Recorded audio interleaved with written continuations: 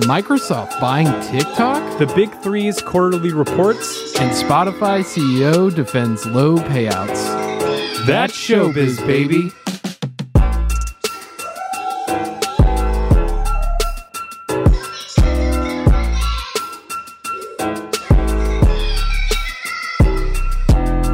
Welcome to episode 10 of That Showbiz Baby podcast, your all things music, business, and media podcast. I'm your host, Colin McKay, with my co-host, Joseph Wazaleski. Hello. Pulling out the big Joseph. Yeah, Joseph. Joseph Taylor Wazaleski. That's what my mom would say. Joseph Taylor Wazaleski, social security number 58. No. Colin, I'm here to publicly apologize today because according to my mom, I interrupted you in the last podcast, so I just want to make her proud. We interrupted each other? No way. We did? I just wanted to apologize because according to her, I sounded like a dick. Two white dudes doing a podcast? Who could have guessed? We sound like assholes. Who could have guessed? Yeah, I mean, sorry, Mama Joe. I appreciate you sticking up for me, but it's cool. Mom, by the way, Colin's your son now. Yeah, I'm just going to call you that from now on. All right, yeah. Interesting week going around. I've been doing a lot more with our socials, so if you want some more updates, you can follow us on Twitter at ShowBizBabyPod, Facebook and Instagram at ThatShowBizBabyPodcast, and email us at ThatShowBizBabyPodcast@gmail.com for all your comments, questions, concerns, and topic suggestions. Our first topic was actually suggested on Twitter. Yeah. Yeah, by Live Avocado. So thank you so much for sending that over. Again, guys, if you want us to look at something or talk about something, please send it over, social media, email, whatever. And she just sent this right over, and immediately I tweeted back at her, and I was like, oh man, this guy's going hot. The hot takes coming hot takes story. Hot takes from Daniel Ek from Spotify, who is the CEO, worth about, I think, $4 billion net worth. Only $4 billion. This guy's got a lot to grow. Yeah, I mean, he's got a ways. But according to Consequence of Sound, they kind of stripped down an interview that he had with Music Ally. And he basically stated that there's a narrative fallacy here, combined with the fact that obviously some artists that used to do well in the past may not do well in this future landscape, where you can't record music once every 3 to 4 years and think that's going to be enough. He's talking about in terms of how low Spotify pays. Yeah, streaming payout rates. Yeah. Okay. The artists today are making it realize it's about creating a continuous engagement with their fans, he continued. It's about putting the work in, about the storytelling around the album, and about keeping a continuous dialogue with your fans. Ek was put on blast by many artists on Twitter after saying this, like of David Crosby, who called him an obnoxious, greedy little shit. So, I didn't think he was going to be very cordial, but he was pretty pissed about it. But in a May article, just to kind of go through like Spotify's breakdown, Spotify is a little different than a lot of other streaming sites, where instead of like a per stream system, it's almost like a royalty pool system. So it has royalty pools often described as 70% of its revenues, although it's closer to 65%, that it pays out based on the share of streams on its service. So it like allows some artists, heavier payout than others. And it's very, the amount of money you get from Spotify really dictates, it's in relation to whatever your label deal is, or your distribution deal and publishing deal and all that stuff. So it all works together.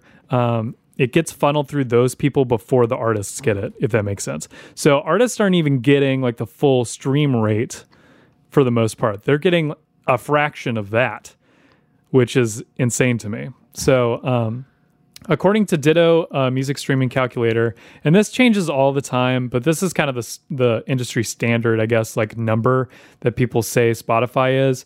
The streaming rate for 2020 is $0.00437. Is this Spotify specifically, or just like Spotify specifically? Okay. Yeah. So that's kind of the thing. Even though it fluctuates depending upon your deal, your relationship with Spotify, a bunch of different things. All right. Spotify isn't really new to this criticism. I mean, they've been having a bunch of artists, over the years. Recently, a lot of artists have surrendered their music to Spotify. We had Taylor Swift, who held out for a long time. Radiohead held out for a long time too, of putting their whole repertoire and everything on the streaming platform. But it seems like everybody's on it nowadays. Yeah. I can't really think of an artist who isn't. Do you know anybody? I think there's. It's not. No, it's. I almost said Tom Petty, but it's not Tom Petty's. It's. Is it Neil Young? Did he take his off? Because doesn't he have his own streaming thing on his website? Oh, with like man. his full discography. Yeah, I gotta remember. It's something strange. I mean, Neil Young's done a lot of strange things, such as the Pano player, if you've ever looked that up, which all plays FLAC files, and it's a triangle. Oh yeah, I have. It's the most heard that. uncomfortable MP3 player ever. Like, it's literally a triangle. But yeah, I mean, a lot of artists. I definitely agree with what you're saying. That I think the time of kind of like Taylor was really the one I think that really pushed it. But then like, especially when Tidal really started going around, that idea of like artist owned, like better paying out. Well, that, and then also the idea of just like, well, Spotify's so bad, we're just going to boycott it. But now it's such a big, giant platform, and it was the back biggest. then, that like now it's even more so. And so like, it's so, I don't want to say unrealistic, but unrealistic if you wanted to be a successful musician to just be like, I will not put any of my music on Spotify. Mm-hmm. It is like, I couldn't imagine if, tomorrow I was like, I'm going to be a musician, and I went, but I'm not going to put anything on Spotify. I mean, the amount of people that I know that just would not listen because they only have Spotify accounts and their market share is just crazy, Yeah. So, I mean, okay. Eck coming in with the hot takes. First off, the only thing I agree with that he says is it's about putting in the work. And no, I'm sorry, the one before it. It's the artists today that are making it realize it's about creating a continuous engagement with their fans. I think that's the truest thing that he says in here, because that's 100%, especially with the internet and the ability to constantly interact with your audience. The people that are coming up with ways to stay relevant in people's lives, from either the way they use social media or the actual posts that they're doing, are the people that are really succeeding. Yeah, for sure. I mean, a lot of industry people I've talked to, especially like managers and stuff, they're always talking about how you need to just keep those numbers up. And like, it's social media basically now, where there's like such a big difference between a view versus like something that someone actually does, like a comment or a like. Yeah, exactly. Because that shows so much more of dedicated fans. Mm-hmm, exactly. And with Spotify, it's honestly, if we really want to dive into Spotify's UI and stuff, it is 100% a social media like system and algorithm. They all are kind of like that now. Yeah. And so like getting on those playlists, making sure your releases are consistent. I don't think that's a new thing, and I don't really think that's what people have a problem with in terms of his comment. I think it's more of just like, it seems like he's just like, yeah, I'm a rich guy, make more money for me. Right. And I think a lot of artists are coming out like being like, wait, whoa. Yeah, do you realize how hard it is to make a good record? Right. And how much time it goes into the songwriting and the recording and all that stuff. And when he's just like, yeah, just come out with an album every year. Who cares? Like, well, your fans are going to care. I think like it's just kind of like we were talking about the other day. It's very much like when your mom says, just make a viral video. Like, it's kind of like that, I think, where he's just like, in the statement, especially when he's like, it's just putting in the work. If you put in work to it, it'll just happen. Yeah, but it's like, well, there's many steps to get the work done. It's like there's many steps, and then there's also just so many obstacles for different people. And then, I mean, not to say, I mean, we're not going to lie to ourselves here on this podcast and in the world. I'm sure there's people that are maybe somehow barely doing anything and they have hit records somehow. I don't think that's not a possibility.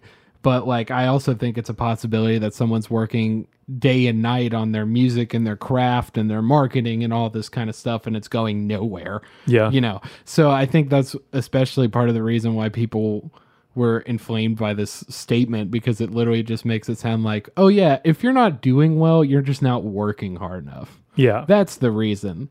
And, which isn't true right. a lot of the time. So he also gets into trouble here because, like, he starts saying, like, the general second part of the statement where he's talking about doing engagement and, like, the working hard thing is problematic, but, like, telling about storytelling and keeping a continuous dialogue with your fans, I believe in that. But when he starts, like, really going into, like, you can't have an album every 3 to 4 years and be successful, then I think that's where people also take a lot of... Yeah, because it's like, what do you mean? Okay, so let's talk about success. Like, what do you dictate success means?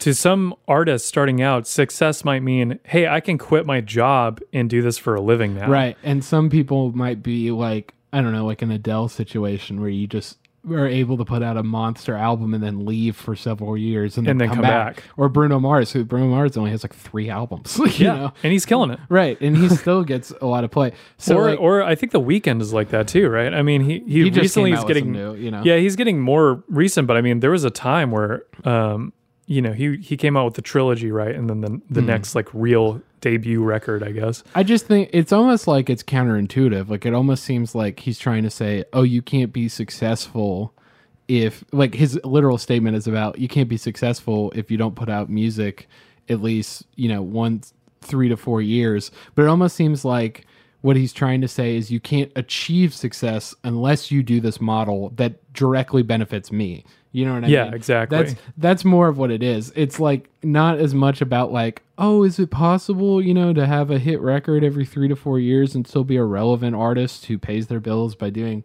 artist, events and shows and concerts and stuff like that, and, records records. I don't think that's the issue with the statement. It's literally like, yeah, so the model that helps me and my company, that's what you should do. And it almost seems a little bit like you got some stuff in other camps is the reason why you're saying this. This isn't just like a, hey, friendly reminder, nudge, nudge. I'm trying to help you out, It's definitely for personal gain is what that statement seems like. And, I don't want to get, the extra over here mad or anything, but like, I get what you mean, man, but like the way you phrased it was not a good idea. Yeah, not at all. I mean, if he wants to relate to artists, you have to come to artists at their level. You have to understand where they're coming from, how they're working through their process and the creative process. It's not to a lot of artists, this isn't just a business, it's a lifestyle, it's a way of culture, and to kind of just it's so businessify it, it's really not great. It's so funny because it reminds me very much of like the boom and like of recording and stuff like that from like the 40s and 50s, where it's almost like we're going back to that model. And hear me out here. So like in the 60s and 70s, we got to this point where people make concept albums, and they make albums that are like really emotional and take years to put together, and like it's all combined in this sweet package and stuff like that. And it's all about, specific stuff like, their lives and stuff like that. And that kind of went through time, and then that kind of fell out of favor, and it kind of went back to what the 40s and 50s were like, where these people were just almost like at the batting cage having the balls thrown at them, and it's like, hey Sinatra, do you want to record this song, and just release all of them and see what sticks to the wall? Mm-hmm. And I feel like that's what Eck is kind of trying to say here.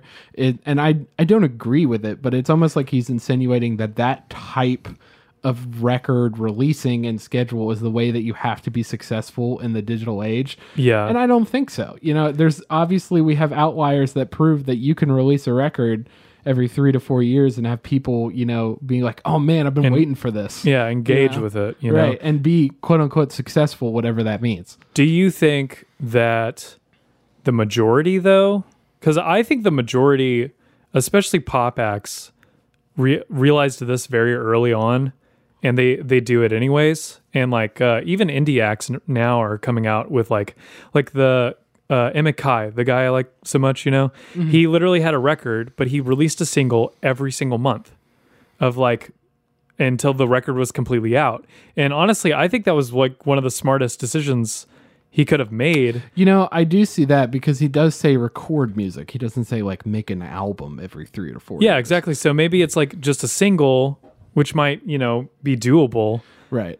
And just like keeping it fresh is kind of the thing, it seems like. Yeah, I think again, I agree with most of the back part of that statement, other than just him, making it sound so easy that you can just, create a very storytelling album and keep continuous dialogue with your fans, because that's hard. But I think that I personally think that model is very successful. What you're talking about, like Ariana Grande does it all the time, where she just like, oh, here's a song. Single, here's single, a song, single. here's a song, and that's just kind of the way it is. But I think, in my opinion, that it's more of the reason that you maybe could get mad at this statement is because he's almost insinuating that there's no way to do it without being being a profitable way for his business. Yeah. Because it's like, you have to think about it like this, like if every, just like, you think of Spotify as a content company, like we talked about previously when they bought all that podcast stuff, like how it's almost like a Netflix in that way. You continually creating content just adds more value to that company. Yeah. So that's why he's like, yeah, you should do this, because it helps that company's model. And that's also the reason, like, the streaming rate is so low. That's why they don't want to put it up, like obviously it's very hard and stuff like that to think of like, if I had $4 billion, what my life would be like. But if I was there and I was already on top of, the world in my eyes, what am I going to do next? And it's like, oh, next quarter, I'm going to get everybody, crazy profits because we have way more people putting songs out and the stream rate's so low. And that's way more people subscribing because they want to hear all these new songs. So like, that's the reason he's doing this. You kind of have to think about it like that. I mean, I get it. The music industry is very anti-big business, and I get it. And it makes sense because it does suck in some ways. But in other ways, like, this is a reason why these companies can become monoliths, is because this is the way they think all the time, where it's like, how can we get the most bang for our buck from all these people, who are subscribed to our service? How can we get them to stay? And how can we get our fan base that's creating the content to do it more frequently? Yeah. But honestly, I don't even think he needs to say anything because streaming is up. Like, I feel like this was a push that he didn't even need to make. I think maybe it was an interview, and it was taken like, this was the big buzz out of that interview. Yeah. I mean, the interview's long. We will link the interview as well, like to where you can check it out. I think it's read part of it, but like, it's a very long interview, and this is definitely like the thing people gravitate towards. Yeah. So like, he said some more poignant things in there, I think, but like I'm saying, it's just like, I think that this is taken, it's not out of context, but it's taken out of a very long interview of him talking. And that he probably thought, oh, I'm going to do this interview because it'd just be good press for our company and stuff like that. And then I'll just tell people, and I could see where he's coming along and saying like, oh yeah, I mean, realistically, you can't just release nothing for years and expect to be ultra famous. And then this is what came out of his mouth. Like, you know what I mean? And then people now are like us are dissecting every part of the sentence. And so, I mean, I would like to see if he has any clarification or whatever. Also, I love David Crosby every time he says anything because it's so funny. It's very entertaining. I will say, just to put it in context, according to the streaming calendar or the streaming calculator on Ditto, which it's very accurate in terms of like where we are in 2020 if we were to do per stream royalty rate for Spotify. 1,000 streams, so 1,000 plays of your song will get you a whopping $4.37. Yep. So in terms of if we compare to when we bought things, where you would actually, the artist would get a way bigger chunk. And you're now seeing why the music industry is freaking out because there's no touring. And there's like, and without touring, because touring was literally, to be honest, the only revenue source of artists. They're making money off of it, but nowhere close to where, they produce a $1 sweatshirt and then they sell it for $40. Yeah. So like now you're seeing the other side of why all these people and artists are freaking out, because other than, not being able to do their passion project, there's no way that you can be like, I'm a successful Spotify artist and just be like, that's how I pay my bills, unless you're doing like unless you're in the millions. top 5%. And I'm not talking about like any other income. You know what I mean? Like, if you were just like, I'm only going to make my money off of the streaming of my music, you would have to be in the top 5 to 3% of Spotify views. Oh, 100%. To make a living off of that. Well, I mean, you can make a living off, getting there are mid-range acts, if you calculate it. And to be honest, with streaming, you will get more streams than you would back in like radio play or something, because that's true. It's sitting there forever and it accumulates over time. Yeah, and anyone can access it at any time. Exactly. And it's at the mercy of the listener at that point. But with that said, that's accruing over time. It's not like these people are getting this massive payout the first day. That is true. Like they're getting like, let's say $87,000 from one song that got big, like a 2 million stream song or something. Mm-hmm. And I'm not, that's literally like how much that would be around in terms of like digit wise. That's a pretty good estimate. Yeah. And so if that happened, like it's not gonna, unless it's like the week of it got 2 million. That's generally not what's going to happen. It's going to be a couple months. Right. It's going to be spread out. I mean, obviously, if you have hype around a song and then it releases, you'll get YouTube video. You'll have a spike and then it'll go down. And then usually if something else happens, then it'll come back up, and then it'll have this like kind of waves effect where it just, goes up and down and up. It's the 90-day record thing of the 90-day life cycle is what they call it in the industry, in terms of when you release a record and kind of how you maximize your income and your revenue in terms of marketing that album and how many listens it's getting and the merch you're selling and all that stuff. And then sometimes, not all albums are the same. Some are legendary albums that last freaking forever, that go way past like 90 days, but most records end up in that 90-day area. Yeah, so you're not making any money off of it. Daniel Ek, obviously, for his business and for all his employees, would love if you just put out as much content on there as possible, and so you can get more subscribers and stuff. And he would love that. And I'm sure right now what's going through his head, if he's thinking about this article, he goes, all right, I probably should have rephrased that. Not a good move on my part. I'm just not going to say anything, and it'll go away. And I honestly, that's probably the smartest move. I don't think Spotify is still the top streaming service. This isn't going to hurt him. Right. I mean, you may have like, there is, like we were talking about in the beginning of the story, there's not this big movement of artists that are like, we're not putting up with this, There was at the beginning, but not anymore. Right. It's not strong enough. Yeah. It's still, and like, to be honest, there was this, I remember this was like 3 or 4 years ago. There was this marketing campaign that was like anti-streaming, and they made these like very produced, have you seen this? They made these like very produced like interview type things of like these artists, like big to mid-tier artists. Well, they had them, and they would explain how like streaming is wrecking their income, and like streaming's the big bad guy, and it sounds so old now, but it's like, go buy a CD. It literally was like 3 years ago. Right. And like, they were like, listen to the compression on the audio. And they would compare like regular dude, I swear to God. As someone who works in audio, I know that's not going to work. Exactly. But like, here's the thing. They literally had the waveform of the thing. And if you look at a normal waveform, you're usually, of like a wave file, there's not going to be like a mash. It doesn't look like it's mashed down, right?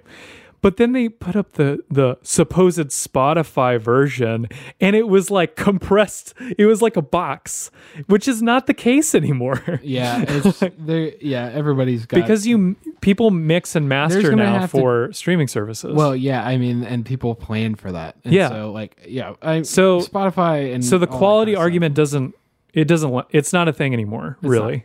And so, yeah, I mean, I think I'll leave it at that. It's just, he's going to walk away from this. Spotify isn't going to go under tomorrow to this statement. And so I think they're just going to be just fine. And everybody sell your stock now. Because all right, let's go to the opposite. Speaking of, we got a lot of social media in this one, actually, because what else am I going to talk about? Touring? No. Which I talked about in the last podcast, if you missed out. Anyway, we were talking about Facebook. Facebook has music videos coming to it, which I thought was a little interesting. Don't they already have that? No, they don't have official music videos. So, like, somebody can, like, do, like, get on whatever, like their computer page and just like YouTube it and then get it off or like download it somewhere or something and then put it on. But like there's not an official capacity. So starting August 1st, which was 3 days ago, Facebook will now have officially licensed music videos. According to the Facebook blog post, the company has deals with all three major music companies as well as Merlin, BMG, Cobalt, and a number of indie publishers and PROs. Cobalt making moves, man. Cobalt has been in like every other thing that we cover for some reason. So good for them. If you work for Cobalt, you guys are doing some work. Anyway, according to Billboard, it says videos will be able to be posted on artists' own pages while fans will be able to comment, share, and react to them as they would with any other content on the platform or any other social media ever. And then the company also has teased that, and this was also interesting to me, was upcoming Facebook-only premieres, which I was like, okay. And I'll get to why I'm okaying that for now.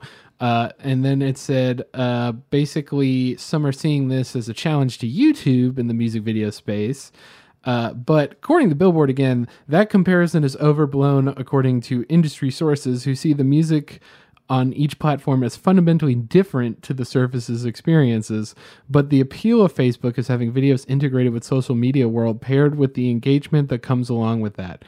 And then to end the quote from Billboard, artist-fan connection on Facebook is deeper and more authentic because of tools like stories, live, and custom AR effects. Facebook's VP Music Business Development and Partnerships, Tamara Hirovnak, said in the statement, official music videos are reborn in that setting and they become part of the way people express identity, mood, and being a new dimension to the artist's storytelling that happens on our apps every day. And if that is not the most marketing thing I've ever read on this podcast, I don't think anything will ever beat that. Do you remember the days when you could post a YouTube video on Facebook and you could play it because it was embedded? I think you can, but it's like you can't way now. Worse now, isn't it? No, it's just the link now. But there was a time where they let YouTube videos play on Facebook, and that was the main video source. Here's my thing, which is why I think this story is interesting, because I first read this and I was like, this is a nothing story, but then I was thinking about it. So first off, Billboard, according to industry sources, which could be anybody, says that they are not comparable, like a YouTube to a Facebook, in terms of what they use. And so my question to you, Joe, is do you think that is an accurate statement? Absolutely not. Facebook has, since they took off YouTube from Facebook, I mean, they've been working so hard to integrate their video platform to almost be identical to YouTube in terms of recommending videos and auto playing and that kind of thing, video playlists, all that stuff. And now it's even more. Like a Facebook view is a lot different than a YouTube view because YouTube, you usually have to watch a little longer than Facebook. Facebook autoplays, and that's just it, But I think the only part where it differs is the benefit of the artist. Like, are they getting a royalty rate out of these videos? Like, I mean, I think they are because of just the way the publishing companies and the big three are involved with this. Mm-hmm. My thing with it is like, all right, I get it. Facebook's old. Like, the old people use Facebook in the world, but it's such a big thing still. Like, you have to keep that in mind. And so my thing is like, all right, so you have YouTube and you go to YouTube to find the music video. Mm-hmm. Like, don't you think that maybe some people could be swayed by the ease of use if they like have the person's page liked on Facebook? They already go to Facebook regularly. And then it's there. Because I don't know people that subscribe to artists' YouTube channels. Yeah. But I know people that like Facebook pages. That's absolutely true. And so I think that it's interesting in that front. I also think it's interesting because you have this thing about upcoming Facebook only premieres, which I was like, that could be strange. And the artists on there are strange. Like, I didn't know a lot of them, but I did think it was funny that Lele Pons is listed on there, but well, we'll keep moving. But Is Poppy on there? I wish. But you know, like ever since Instagram started stories, and everyone went, no one's going to use stories. And now Snapchat's gone and everyone uses stories. I am always on the lookout for stuff like this because it's very... Facebook likes to take some things. Well, Facebook and Instagram, because they're both run by the same company. People. Yeah. So like, I just think that it's maybe a situation like that where it's like Snapchat was the same way. Like, as I'm saying, akin to YouTube, where YouTube, you have to go there to find the music video. And Snapchat, it's like, you have to go there to send and receive short videos and stuff like that. But then it's like, okay, if you're already on the side of Facebook, or in the case of Snapchat, Instagram, and we had the same system, would you leave because you're already on there all the time, you know, day in and day out? So why don't you just use our system instead of YouTube? Yeah. You see what I'm saying? I mean, I'm wondering if there's going to be quality wars too. So that could totally be a thing. Yeah, because I mean, YouTube just announced that they're lowering the quality of so here uploads. that was my pro Facebook bit. My anti Facebook thing, other than just sometimes that it sucks in general, is like the stuff that this VP tried to say, and I was like, really, you're going a little too far over here about this. But I get it. It's your job. You're supposed to be very excited about it. And they were like, artist fan connection is deeper on Facebook because of tools like stories. Facebook stories, no. Live, I agree with you. And custom AR effects, I'm like, What is that? That's like, it's augmented reality. So, okay. You know, like so it's on the Snapchat Oculus Rift, basically? No. Very different if you don't know about this. Virtual reality is entirely virtual. Augmented reality is when virtual things are in real world stuff. So think of like a Instagram filter where your face turns into a tiger. And stuff like that. Like that's or like, you know, some weird dancing dude, because I don't know why that's on every social media, is just dancing around in front of you on your desk while you're pointing the camera. It's great. That's AR. And I'm just like, okay, I don't know. That's a little weird. And so she was saying they're reborn in this setting because of the way people express identity and mood and bring a new dimension to artist storytelling that happens every day on our apps.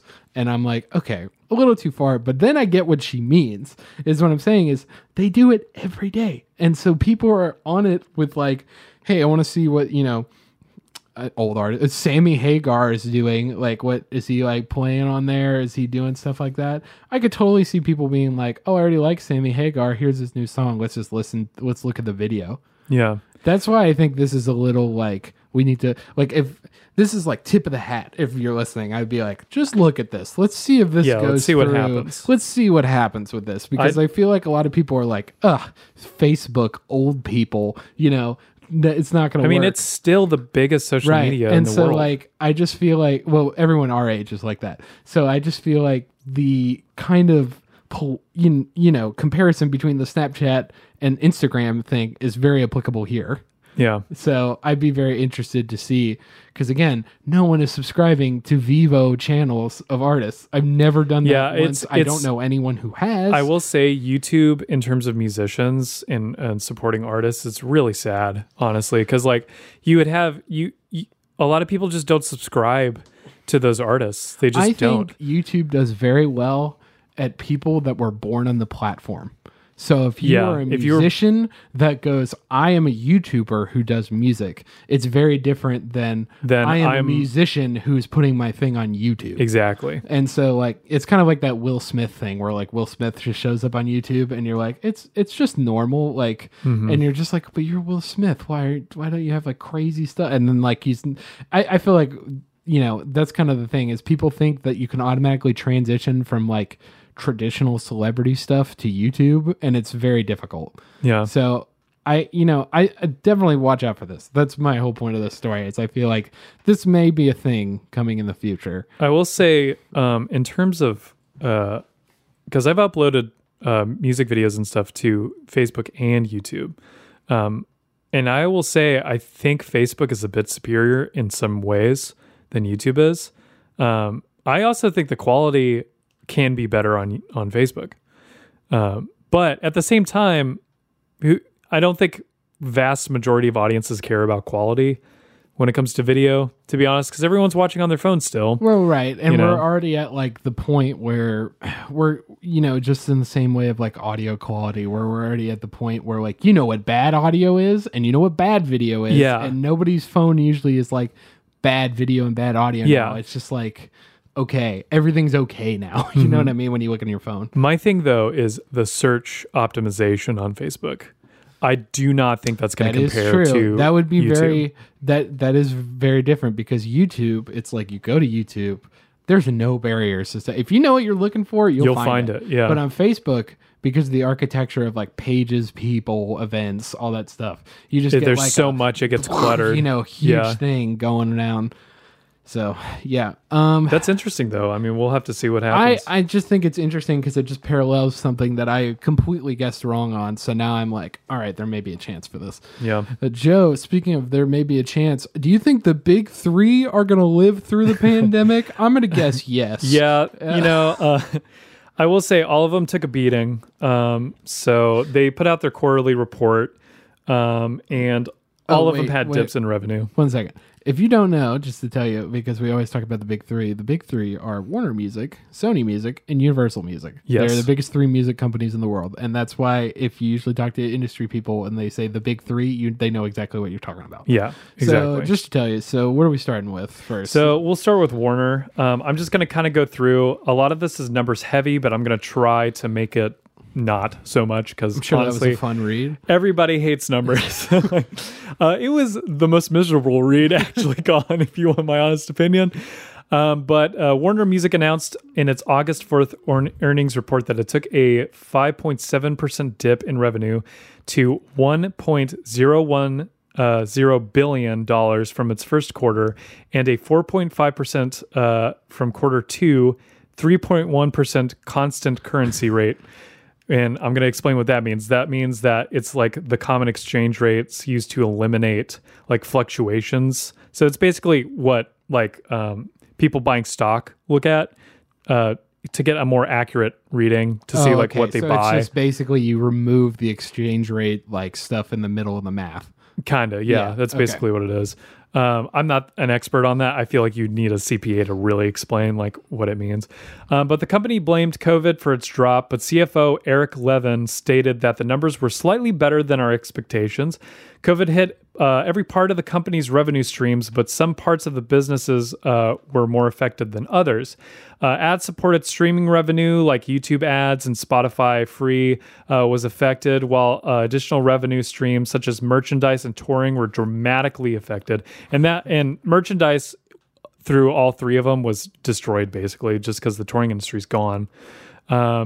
Recording music took a dip, 5.7% from 913 million to 861 million, 4.2% constant currency, if you are interested in that. They actually had an increase in digital revenue, 7.9%, from 584 million to 630 million dollars. Which is pretty, that's significant in a lot of ways.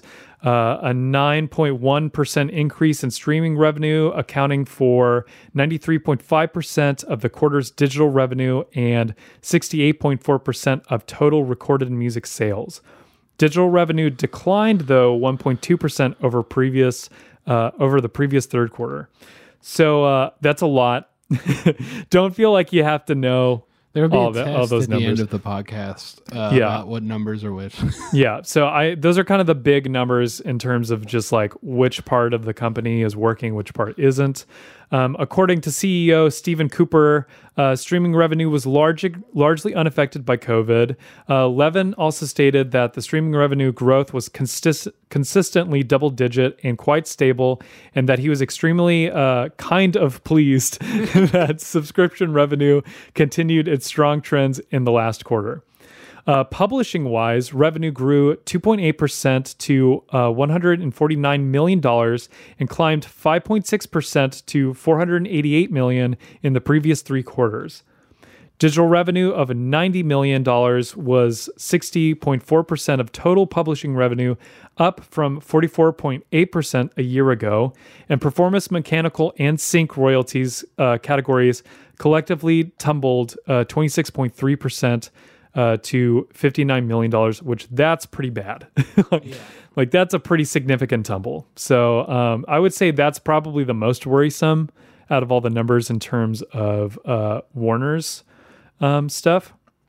But their shares rose what's interesting, their shares rose as high as 1.9% to $30.51 per share this morning, Tuesday morning, and fell to $29.55, 1.8% at midday. Okay. So there is a lot of fluctuation happening in terms of a whole dollar drop there. So next up, Sony Music. And Sony is based in Japan, if you didn't know that. So all of this is converted from yen. Okay. So they're probably not extremely accurate numbers, but they are what is reported in Billboard. So the company quarter ended June 30th. I'm pretty sure everyone's did. Revenue declined 13.1% to $1.64. They made billion. $1. Not $1. Sorry, $1.646 billion. Yes, from 2019's first quarter revenue of $1.84 billion. Streaming remains strong, up 6%. I'm just going to do percentages. You guys don't care about the numbers. Visual media platform down 8.7% versus in comparison to the 2019 quarter. Publishing wise, they fell 20.9% as well. Oh God. Yeah, I mean, the publishing is getting murdered. Yeah, publishing's getting murdered right now. And Universal's was actually, they basically said, Billboard said for Universal's is that they did okay, but they had mediocre numbers.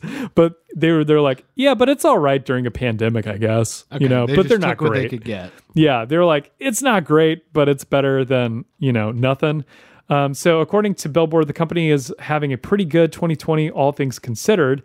Segments either did great or poorly with no in between, which I guess, ended up evening out. It seems like what's happening with a lot of companies, either like, it seems like a lot from what you're well, you can read it out, but it seems like the digital part is doing okay and the publishing is getting murdered and the touring side's getting murdered. Yeah, basically. UMG's revenue grew 6.2% to $4.1 billion at current conversion rates in the first half of the year. Recording music streaming dropped 4.5% from quarter 1 to quarter 2. Digital downloads created 26.3% increase, and the merch revenue fell 27.3% from quarter 1 and 80.2% from quarter 2 2019. So publishing wise, it actually carried the company with a 52.7% increase. So they're actually killing it. Yeah, they're doing kind of the opposite. So let's look at some trends here that we got. So we'll talk about this outlier here. We have a 52% with Universal. And that's for publishing. So that's sync royalties, mechanical royalties. Right. And then we have Sony's falling 21%, rounded up from 20.9. And then on the publishing side for Warner, you're seeing a 26% drop. Yeah. So something's going on with Universal Music. They're just publishing people. Their publishing is notoriously good. Yeah. I have friends who work at Universal, and they have that shit locked down. Well, clearly, I was going to say clearly they do a really good job. I mean, honestly, Sony's does a great job as well. I mean, we have to think like in terms of publishing, we're going to have less people, less venues, less companies, less shows, all this stuff that are going to need, publishing agreements, all that kind of stuff. But it seems like what I'm looking at is that Universal is the one who's taking all of these opportunities and just stealing them. You know what I mean? Like when they can. Yeah, I guess so. I think it really is, a lot of it is dependent on their artists too, which a lot of them, came out. That and is saying, true. I mean, that is like, their product. Yeah, they were saying like, oh, well, we expect somewhat of an increase because we have this artist coming out with a record, to see if we could get a bump up. But at the same time, I think it's more universal. It's not like they predicted this. It's a luck factor. Right. And it's a combination of just like some smart moves and very good luck. Yeah, and I know that a lot of people listening are like, well, they're going from billions of dollars to billions of dollars. Like, who cares? Like, why does that matter? What matters is how well the big three are doing. It determines how well the small people are doing. That's true. And then also between the big three, I mean, if you're looking at giant numbers and stuff like this, like the percentages do not lie. 52% is a giant increase in revenue. Yeah. I mean, like if you're, like if you're doing stocks or something like that, you're hoping for, I don't know, 6, so have 52% is insane. It's pretty big. And yeah. so like, and then the opposite is also true. I mean, the publishing of around 20 to 26% from Warner to Sony is very bad. Yeah. And what's interesting to me is that, Universal actually, it said they had like a almost like a digital dip, it looks like, or at least not as much of a growth as the others in digital. Yeah. Let me double check that just to make sure. Yeah. So what I'm seeing in the digital stuff is like, it seems like most of the time that these companies are obviously having a rise in digital. So streaming dropped 4.5%. Okay. The thing is, streaming, as we discussed earlier, doesn't make that much money, to be honest. Like, a lot of labels get a lot of money from it because they take their cuts, and then the artists don't get anything usually. But the fact that, streaming is rising or whatever because everybody's at home, it doesn't necessarily mean good things for these labels. It doesn't fit the gap. Yeah, it doesn't fit the gap because you still get such a bigger cut from merchandise and CD sales. And right. This is why, like, I mean, Universal is the only one, but like the other two have gone down significantly from, last year and last quarter. Yeah. Because, at least in the last quarter, there was some, touring and stuff like that going on. So, it's very indicative of, they're really trying to keep it together. And things are, I think a lot of the things that are going up other than the publishing side from like Universal seem to be, if you're reading this just for like what's up and what's down, the ups are not going over the downs right now. Yeah. For most of the companies except for Universal, which by the way, I cannot stress enough how much the guy writing the article was like, yeah, this is mediocre though. Like this is mediocre numbers in comparison to like everything else. So it's not good still, Right. It's like it's just okay. They're passing by. Like I will say it's like great from like a perspective of let's look at our competitor, the other two. Well, yeah, that too. And it's also great from like, oh yeah, if we're working there, like you're saying, like we're not going to all lose our jobs today. Well, it's also hard to compare. I know that we automatically compare because we call them the big three, and they're the biggest. Three. You have to compare labels. them on the things that are comparable. Like, yeah, exactly. Sony, the company, is a giant multi-million-dollar company that has so many other ventures that they might have so much more capital. Yeah, than exactly. The other things. And they can be afford to bail out if need right. be. Universal Music is also part of a giant conglomerate of Universal, which has so many things of movies, TV shows, networks, and stuff like that. So that also could be why their publishing is so great. It's because they already have all those connections. Yeah, probably the sync. Company. I mean, the sync royalties from that must be insane. Right, and that's the other thing. And then there's Warner out here who's free balling, and I mean Warner was a huge giant of a company, but like in terms of the other ones that just have access to like huge amounts of money. Like, it's a little bit harder. Yeah. A little bit. I mean, they still made $1 billion, Yeah. I mean, but from these dips, the subtractions. Yeah, it's all about from one to the other. I mean, I can say abstract numbers all we want, but like at the same time, they're taking dips, and obviously the dips are not the highs are not overcoming the dips in this case. I mean, So sorry if we bored you with those numbers. Well, yeah, but... I mean, it's a health of the industry kind of thing. These three, like Joe's saying, is a very good indicator for what else other smaller independent labels are going through and just the music industry in general. I mean, that's like why most of the time when like there's like congressional action and stuff like that, these are the three companies that people are looking at to see like how the industry is doing. Yeah. You know, and this is like what makes up the idea of like the recording industry of these three. But Google Play making some changes, huh? Yes. So me and maybe one other person that's listening to this podcast who use Google Play, I know what my thing is, but it's still a big thing. So as of today, August 4th, Google Play will end service in December, and users are being urged to transfer, quote, their music libraries, personal taste preferences, and playlists to the latter streaming service over to Google-owned YouTube Music, which I did today after reading this article because I was like, I don't want to lose those playlists. So they basically this will be the final end to the announcement that they made in 2017 that the two services would join together. As previously announced, paying Google Play subscribers will be automatically granted the equivalent tier on YouTube Music at the same price, which was nice. It seems like they're doing more of a rebrand as opposed to like, hey, this is something new, you know, like, and you need to pay more money. And to quote from Billboard, of course, Google Play users can end their subscriptions instead, but the company hopes to retain their interest with a suite of improvements to the YouTube Music app.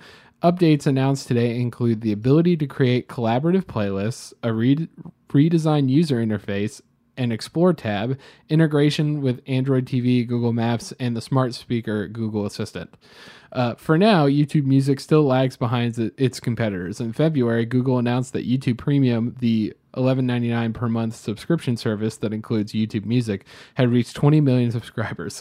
By comparison, Spotify recently upped its paid subscriber count to 138 million. Wow. Million? Yeah, a million as of July 2019. Apple Music has over 60 million total subscribers. Again, here's more evidence how much Spotify is killing it. So yeah, I've moved over now. It's a little strange. I think that it still has some movement to go to gain any market share. It really has to do with like the way it's laid out. It's such a non-traditional service. Yeah. Like it's just kind of weird. So here's the benefits of Google Play. Google Play, if you would like to give me any advertising money, please send it to our address. But basically, Google Play has a thing that a lot of the other competitors don't have, which is that the ability to have the YouTube Premium bundle is a big deal because YouTube market share and stuff like that of people watching has just gone up and up and up and up every year since its existence, pretty much. And the one benefit of having YouTube Music is that you have YouTube Premium, which is why you could see it kind of almost like Amazon in a way, in terms of, oh, you're paying $99 to have $2, 2 days shipping, and then you get Amazon Music. But this is like a much more lower bundle where it's like, okay, we'll also throw in YouTube Music if you get the ad free of YouTube, which is how I feel most people would look at it if you got, YouTube Premium. Yeah. Because I don't see a lot of people that are like, I want to be on YouTube Music and also I get free ads. No, it's clearly the opposite way, especially from the market share and stuff like that. So I think that if you want to know the truth, the weird part about Google Play and the part that it has to, because Google has not done well in what thing? And if you think about it, you'll know exactly what it is. Does anyone remember Google Plus? Remember how that did not go well? Well, as we were talking about earlier, I thought you were going to say Google Glasses. Google Glasses also did not do well. We'll put that in the background. Maybe YouTube Music would be a big deal if you could have it on your Google Glasses and everyone was wearing them at the same time. But yeah, like that's the problem with Google in a lot of ways is that you're seeing kind of like the social media aspect of a lot of these music streaming stuff come up in the community, especially since Spotify is the king of that. Like we were talking about earlier with connected playlists and like the, who else is listening to this and stuff like that. And Google Play has not got that together yet. Like it's so strange when you do it because it mixes songs and then you also get YouTube videos, which is kind of cool because it's like, oh, you can't find this song on Google Play, which was an issue. Well, now you can just go to YouTube and listen to it if you really want to listen to it, So it's making up for a lot of the shortfalls of, the access of it.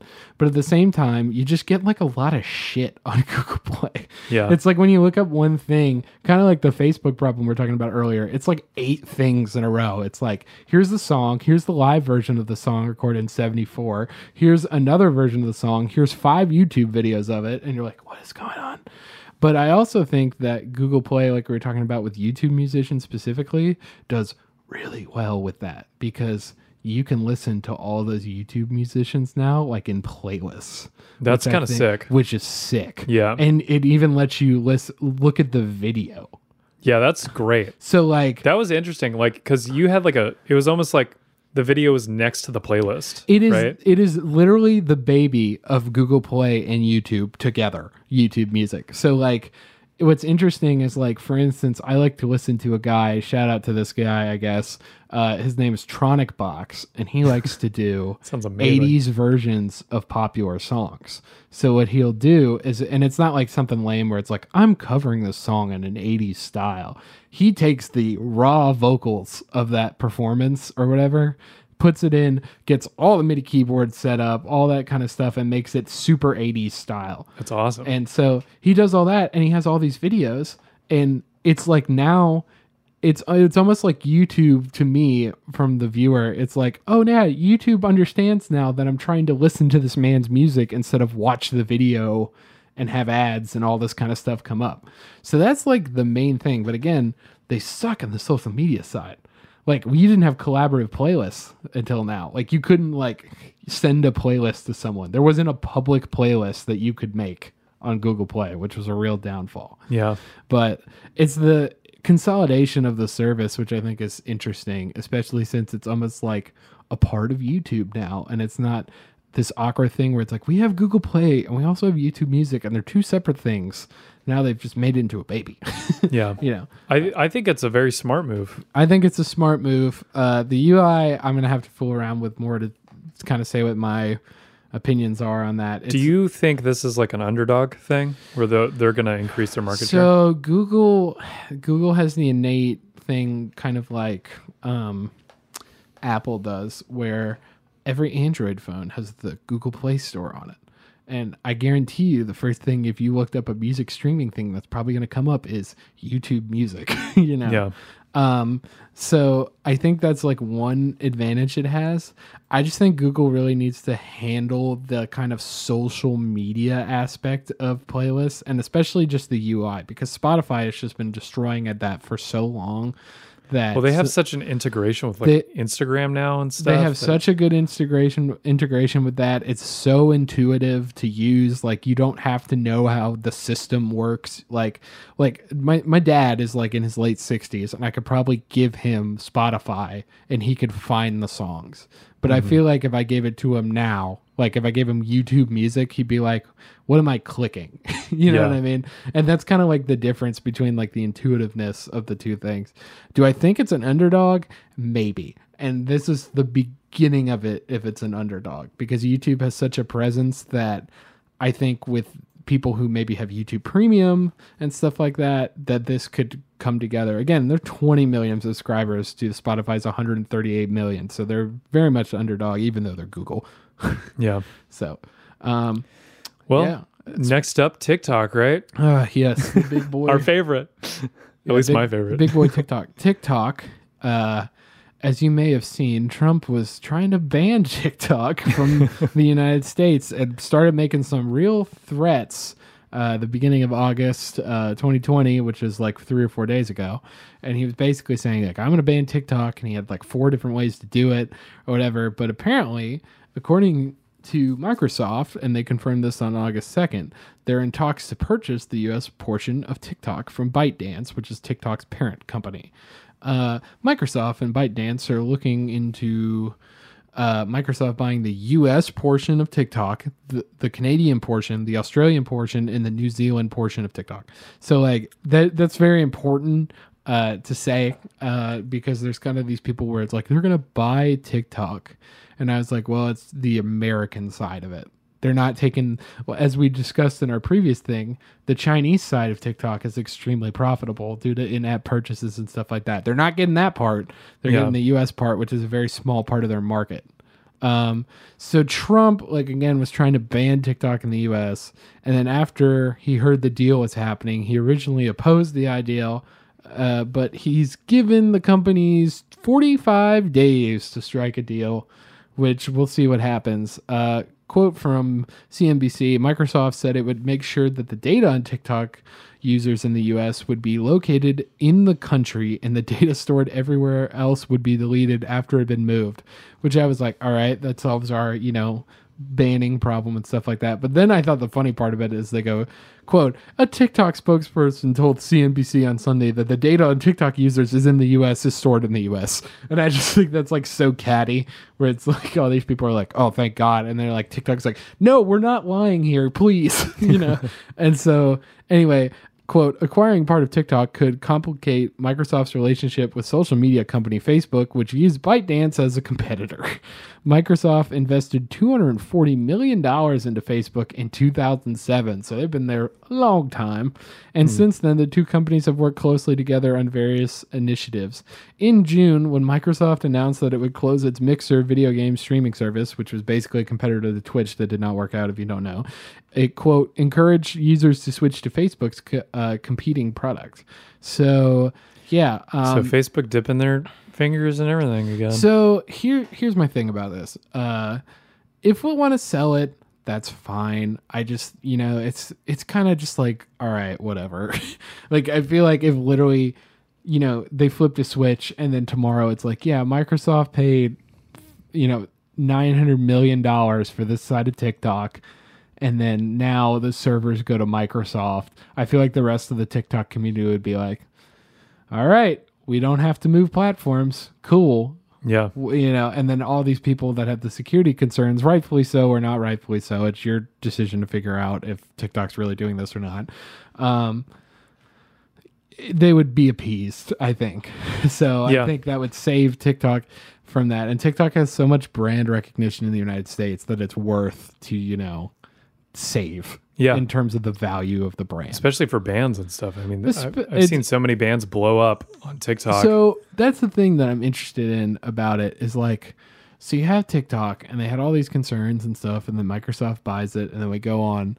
But I'm also interested in the competitor that Instagram's been making, which is called Canva. Yeah. Or Canvas. Or not Canvas. It's called like Slides or something. Hold on. It's something like that. Anyway, Instagram, which is owned by Facebook, has a competitive thing for TikTok where basically they're going to make TikTok on Instagram, but it's a separate app and it's the same thing. It's short videos, I think a minute or less, and then you basically just do it through Instagram. And and that one I'm even more interested in than my Facebook argument earlier about the ease of use, because so many people use Instagram that I feel like it would even be more like a case of the Snapchat situation. Yeah, it's called Reels. Instagram Reels. That's what it is. And I believe the beta is launching this week. Yeah, so that's what I'm interested in, is if Microsoft pays this much money and then Reels comes in and goes, all right,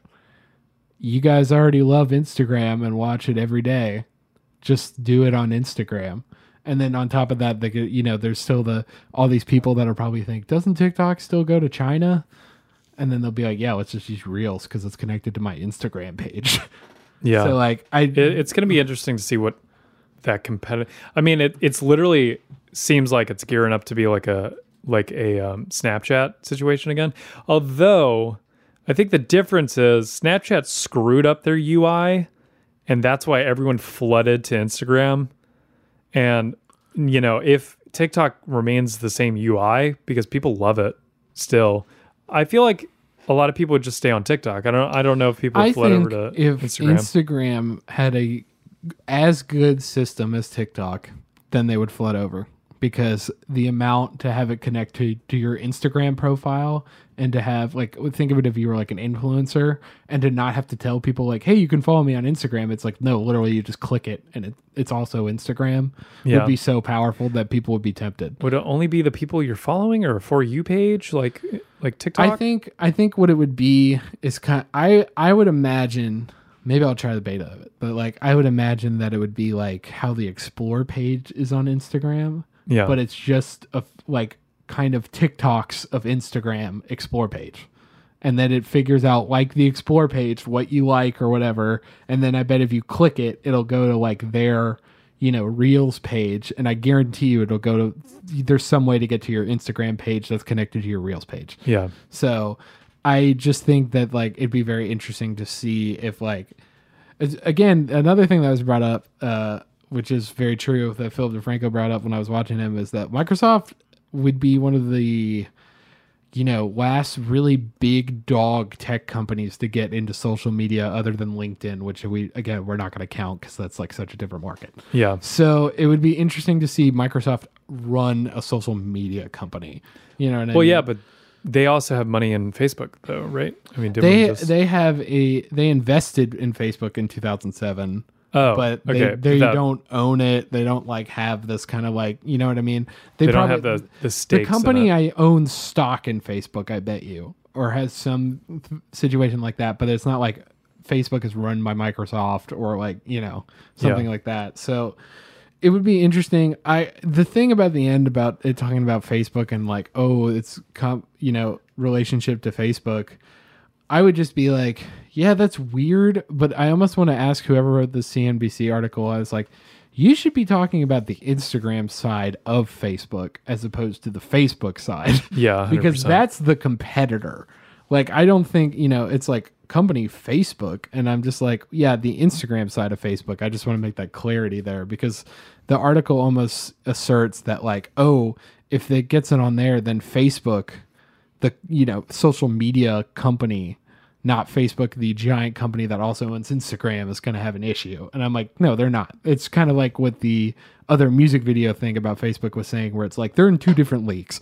But I'd be interested to see if Instagram can cap this, and if Microsoft is willing. Again, they're in talks. They haven't bought it yet, so this might be going through their minds.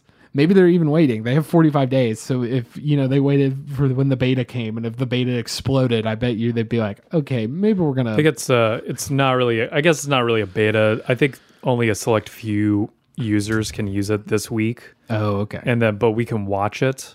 I think that's like what it is. Oh, okay. All right. So the beta for the users, I guess. All right. Or the selected view people. It. All right. So yeah, I don't know. It's just kind of one of those things where it's like, I think it's a little funny, because it's just funny for like Microsoft to be like, we're going to do the right thing. And then like TikTok being like, we've done the right thing the whole time. And then all these people are like, shut up, TikTok. We don't want to hear from you.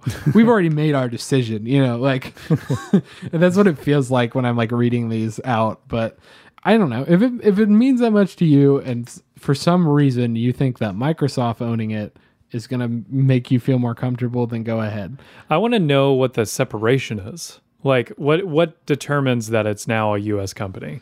And like, how can they use the name? Can they make any changes to the app? What I think is going to happen is I think what they're going to do is they're going to own TikTok in the United States, like the trademark to TikTok and the copyright in the United States, Canada, Australia, New Zealand. Yeah. I think they will own it, and they will have the right to use that name. And then I think that they will have maybe the right to use that technology from like the point they buy it.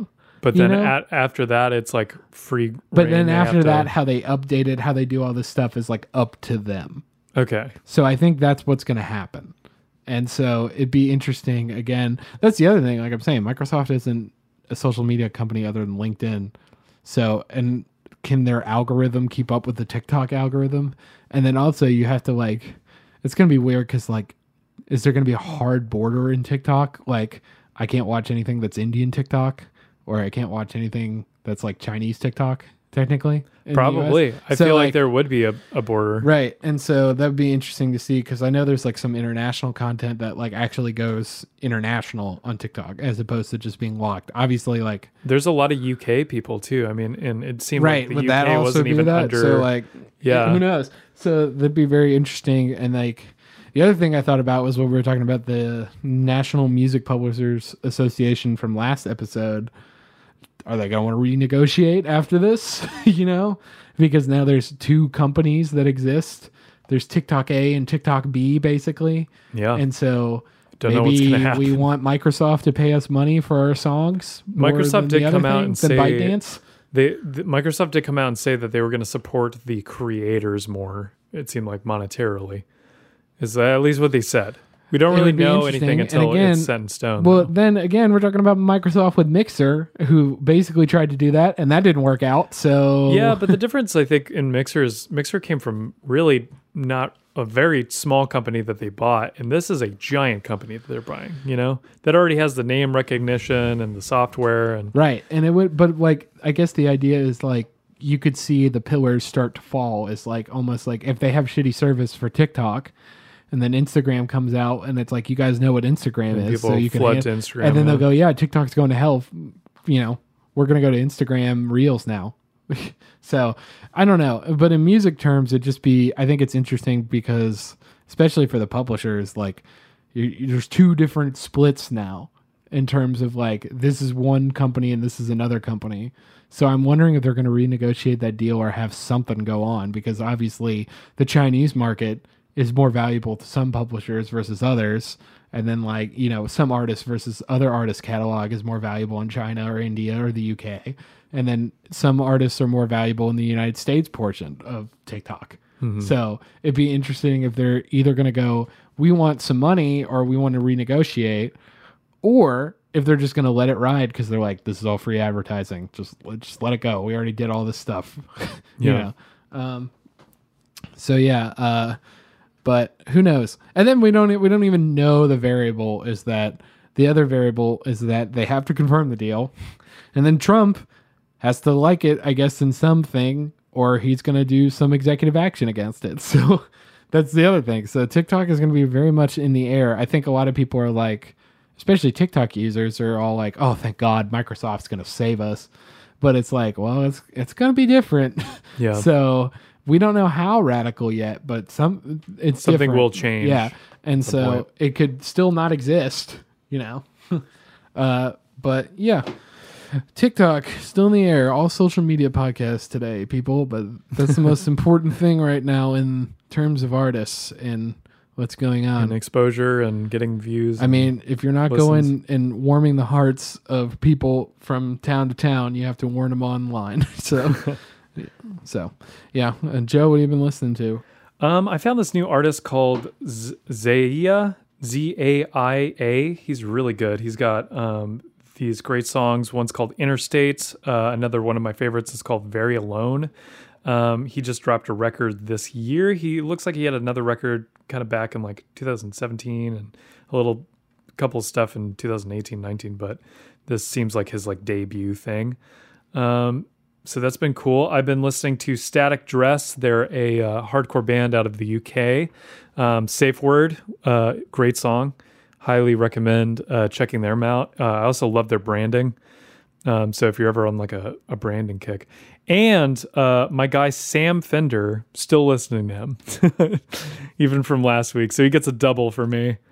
A double. I'm just going to start making up band names and see if I can hit. I've been listening to Strawberry Banjo, and they've been really rocking it out. Yeah, they're shoegaze. They're shoegaze. They're underground. You know. Yeah, I've been listening. I went on a road trip, but I listened to a lot of podcasts. But I was listening to. I really like this new Billie Eilish song. I think it's like the perfect blend of her slower stuff with like not being, no offense to Billie Eilish fans, boring. It's called My Future, if you haven't listened to it. Yeah. But I think it's just like the same. It's like that great feeling where it's like a sad song that starts slow and then gets upbeat and you're like, yeah, feel the sadness. It's like LCD Sound System for me. Not for me, but but yeah, I mean, I think she's done a really good job. I'm very interested what they're gonna do with more music, especially because it definitely feels like they're evolving the style that she really pioneered in that way. So I'd be very interested to see what her and Phineas are gonna come up with. He's such a good producer, man. He is a good producer. He's a great producer, but it's also very well mixed. Yes, and the guy who mixes it has mixed so many things. I can't remember his name right now, and that's the thing that people always forget because they're like, "Oh God, I hate that more than anything." People are like, "Her and Phineas did it with like an Apollo, X in their bedroom, and now they have a hit record." I was like, "Yeah, there's so many other. It's almost like Daniel Ek in that way, like we were talking about earlier, where it's like there's so many other variables. They're really good, and they're using good patches, and there's a really good mixer behind it." I was like. It just annoys me when all these DIY people are like, "See, I don't need to invest in myself.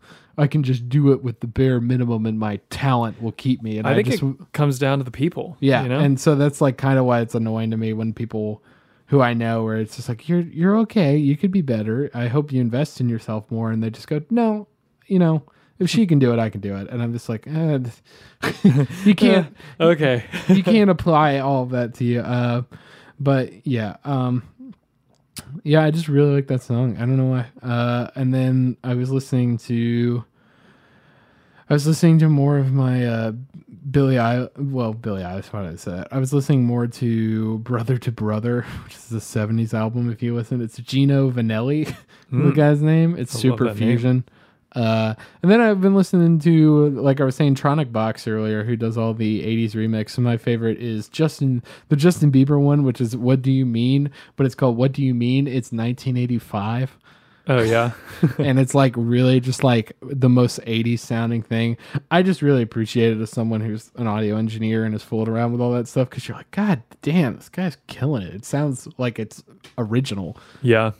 It's not like a DJ remix. So like, or like a weird cover.